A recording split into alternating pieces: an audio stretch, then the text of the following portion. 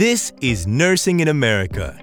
This is the place you'll find all the insider knowledge and inspirational success stories to realize your own American dream. On today's episode, Denise shares an analogy that will help you easily understand what the National Visa Center is, giving us an in-depth explanation of how they process the approval of the immigration petition, along with relevant documentation like what the fee bill is and the DS-260 form. I always describe the National Visa Center as the secretary responsible for scheduling the appointment at the U.S. consulate. Oh, I love that. I've never heard that analogy before. So basically, once the immigrant petition for alien worker, the Form I-140, is approved by the United States Citizenship and Immigration Services, immigration will notify the National Visa Center of the approval.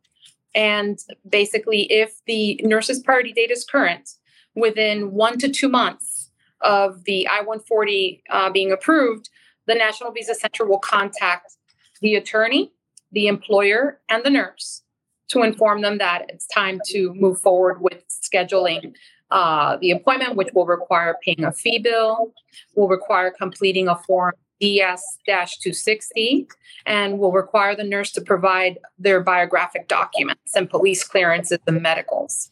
So again, once the I-140 is approved within 1 to 2 months, if the nurse's priority date is current, they will receive an email from the National Visa Center letting them know we're ready.